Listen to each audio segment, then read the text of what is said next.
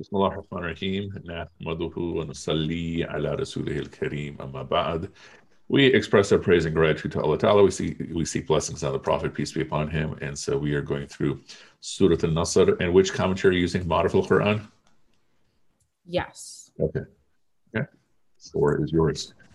Alrighty. So the writer begins by discussing how Nasr means the help, and the surah is considered a Madani surah. And it's been recorded in Sahih Muslim that this was actually the last surah to be revealed in its completion. And it was reported to have been revealed during the farewell pilgrimage. And so the Prophet, peace be upon him, lived for approximately 80 more days after this surah was revealed. And the first ayah is when there comes Allah's help and victory. And this victory, the writer mentions, is the promised conquest of Mecca. And then there is a bit of disagreement in regards to whether the revelation of the surah was before or after the conquest. So either ja'a, when there comes, indicates that it happens before. However, other narrations actually concur with this view. And when the Prophet, peace be upon him, recited the surah in a gathering of his companions, Abbas radiallahu anhu actually began to cry. And when the Prophet, peace be upon him, asked him why he was emotional, he said it was because it was the nearness of his death. And so the second ayah is, and you see people entering Allah's religion in multitudes. So before the conquest, the author mentions how many people who believed in the message did not necessarily follow it because they were afraid of the Quraysh or they had some other reason. But the conquest removed many of those obstacles for them at the time.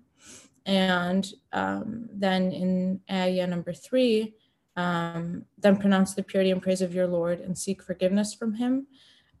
So after this revelation, actually, the Prophet, peace be upon him, would recite a supplication, which was based on this ayah.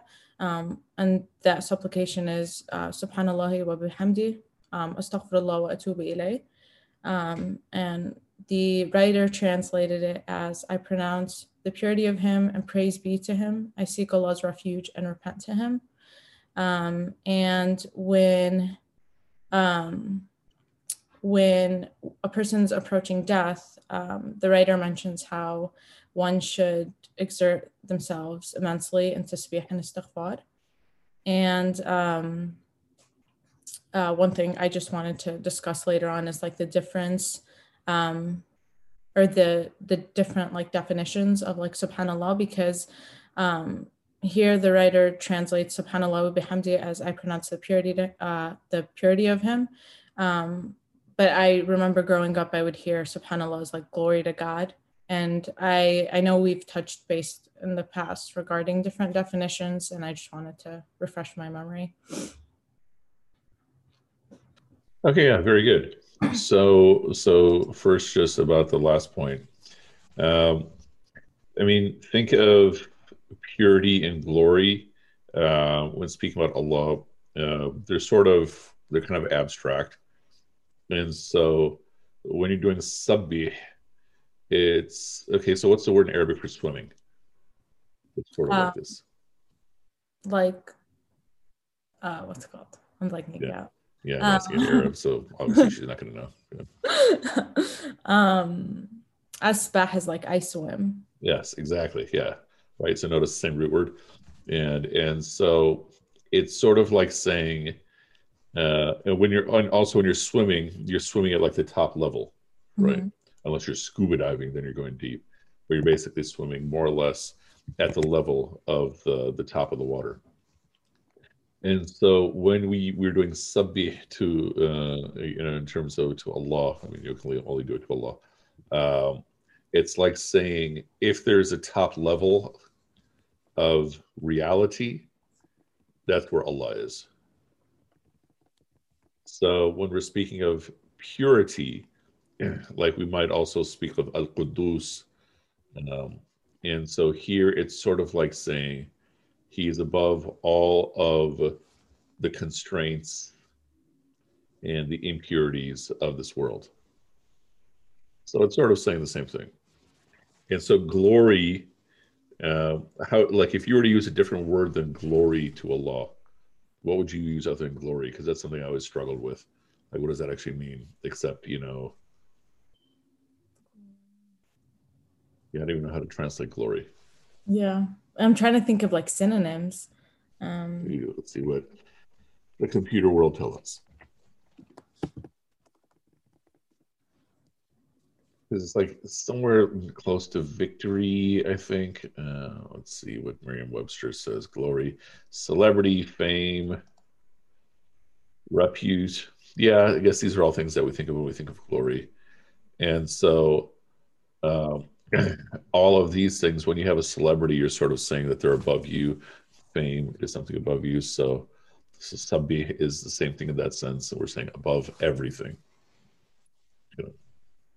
So it's not that they contradict, it's just they're sort of just giving different inflections on the same basic idea. And sometimes these translations just get grandfathered in. We just get so used to saying them. And Yeah. because even, Qudus, we might translate as pure, or we might translate as holy, but I'm not sure if I understand what holy means. So yeah. And so very good for all this. And then and so Abdullah ibn al-Abbas is recognizing that this is the Prophet's obituary. And essentially saying, what, you've completed your mission. Or this is when, when you see this happening, when Allah's help comes and victory, okay, that's when you've completed your mission. And you see people entering the deen of Allah in hordes, then your time is coming. Simple question, and this is just review. What is it that makes something a Madani or a Makki surah? So isn't it Madani is after the Hijrah, and then Makki is before? Yeah, Madani is after Hijrah, Makki is before. And then there's, go ahead. Yeah, if I remember correctly, I think, like, correct me if I'm wrong, like Makki surahs are more of in regards to like not Islamic like law, but more of like I guess more of like Islamic kind of what's the word I'm looking for? I guess like ways of life, whereas Madani is more of just like general stories. Mm-hmm. If that's correct. I'm not sure. I know there's that sort of difference, but I'm not sure. It's not incorrect. So Makki surahs will have much more focus on Iman. And in terms of the religious life of the people of Makkah, they were idol worshippers. And so it's also speaking in the context of mushrikun. And so polytheists and such. and so a lot of focus on Tawheed, the oneness of Allah. And then related to that, a little bit of focus on social justice, the exploitations that the Quraysh is doing, either bearing daughters, inequality in society, or exploiting customers and such. And the Madani surahs have all this, but then you also have the Ahl al-Kitab present. You have the Jewish tribes. And so there is a shift from the law of the Torah to the law of the Quran as the Quran is being revealed. And you also have the rise of the hypocrites. Because like in Mecca, there is no worldly benefit for becoming Muslim, right? You're going to get tortured. You're going to get boycotted and everything. In Medina, there's all kinds of social benefits to becoming Muslim. It could help your business. It could help your social status and such. So there are people who are, so if you're in Mecca and you became Muslim, you wanted it, you believed it, because you're ready to accept the consequences. If you're in Medina, it's possible that you believed it. That's what the Ansar were like, or you just want to cash in, so you had a lot of passages about hypocrisy and such. Yeah. And all the arkan, Like the acts of worship are now really being delivered. Prayer is being obligated at the end of Mecca after the Prophet peace be upon him comes back from the night journey. But fasting is in Medina. Zakat, if I remember correctly, is Medina. Hajj is in the Medina phase and such. And so that gets especially interesting because here the Prophet may be receiving this surah in Mecca physically, but technically it's a Madani surah because it's after Hijrah. The context is after Hijrah. Mm-hmm. So it doesn't necessarily, I mean, it usually would be Madani or revealed in Medina, Mecca or revealed in Mecca, but it's not necessarily always the case. Yeah, exactly. So essentially what the scholars who made these categorizations have said that it's the Mecca phase and the Medina phase. And of course, there's a question about what about ayahs that the Prophet peace be upon him received during Hijrah. Some will say it goes this way, some would put it that way and such. You know. Yeah. And so so this is where do the names of the surahs come from? You know?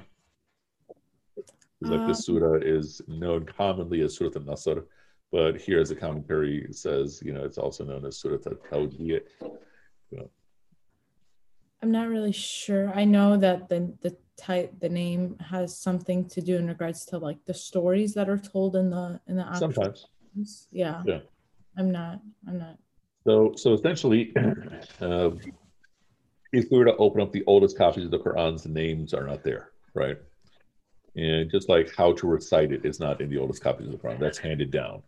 And so in most cases, the names are coming from the Prophet, peace be upon him,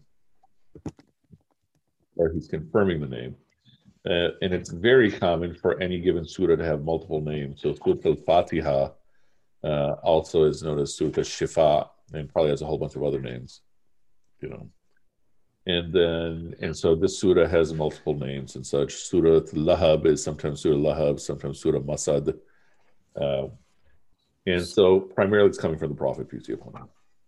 Okay, so it's coming from the Prophet, peace be upon him. With the multiple names, did all those multiple names come from the Prophet? And then the one that he most commonly refers to is the one that we know the surah as? Or? So it's not necessarily the case that all the names are coming from the Prophet, peace be upon him. There's some that definitely are. And some that just throughout history have become one of the names. Like, keep in mind, when he's receiving the surahs, he's receiving them in pieces, right? And so you mentioned this is the last surah that he receives in its entirety. Although in the next couple of months, he still receives other, small passages of other surahs and such.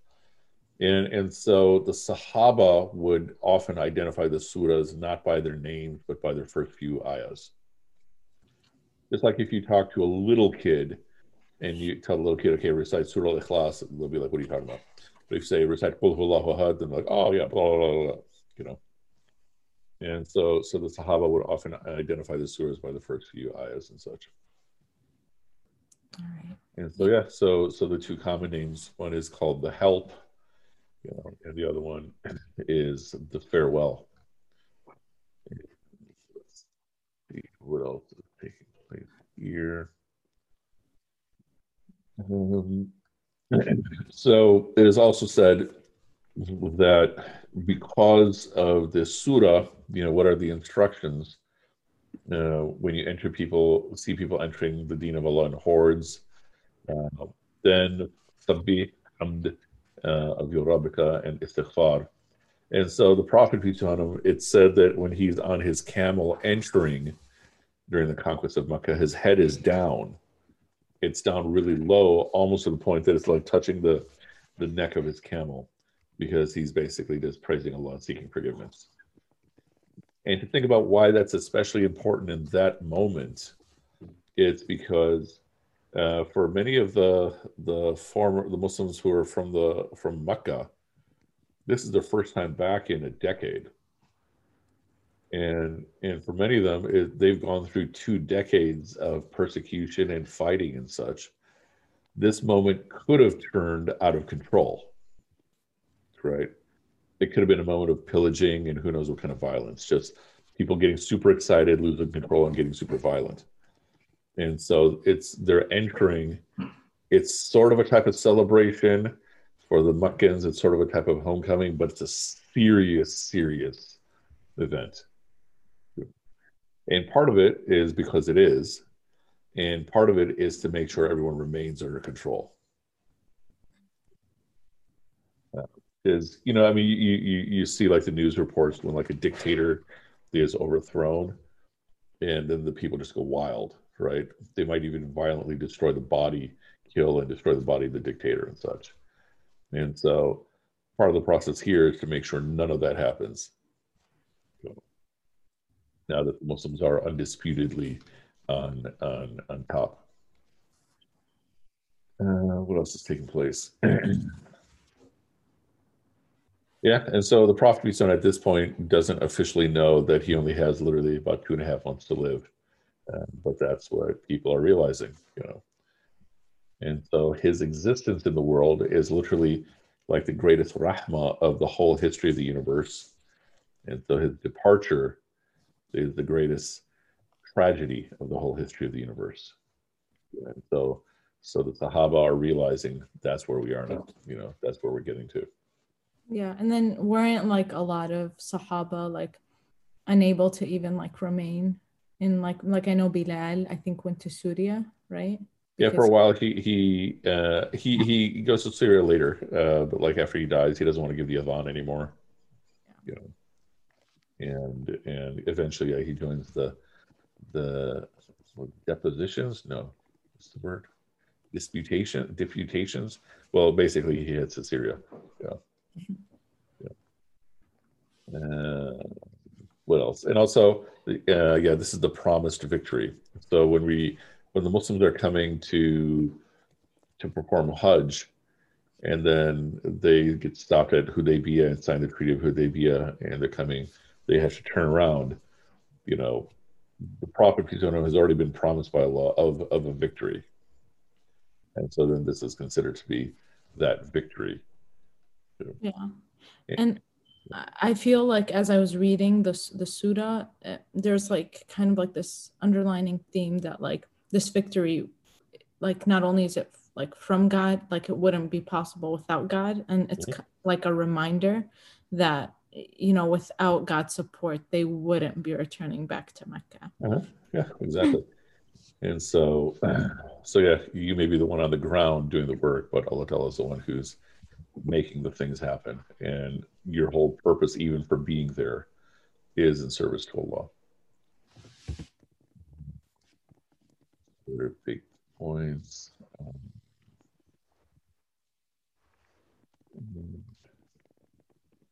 Yeah, I think those are all the big points. Did you have any other questions?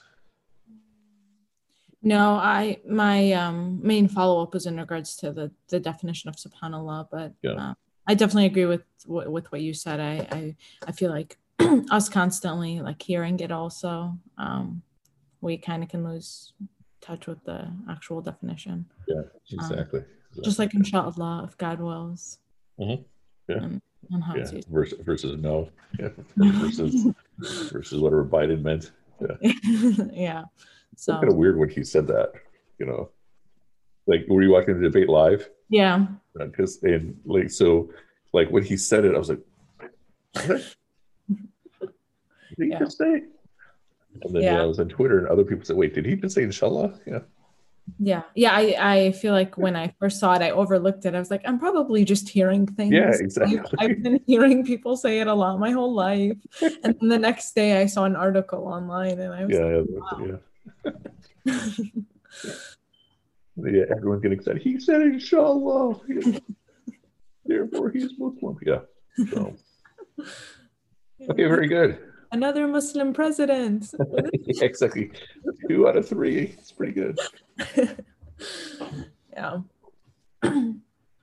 Okay, so then the next surah will be really, really interesting. Surah al-Kafirun. Yes. Yeah. I remember one time I was discussing my my friend, my Arab Christian friend, and we were discussing like faith, and I mentioned to you like our discussion, which was quite insightful, and you go, oh, you didn't actually tell her, you didn't actually recite to her Surah Al-Kafirun? I was like, no. Good. Good that. Oh yes, It's almost coming. it'll be a good one.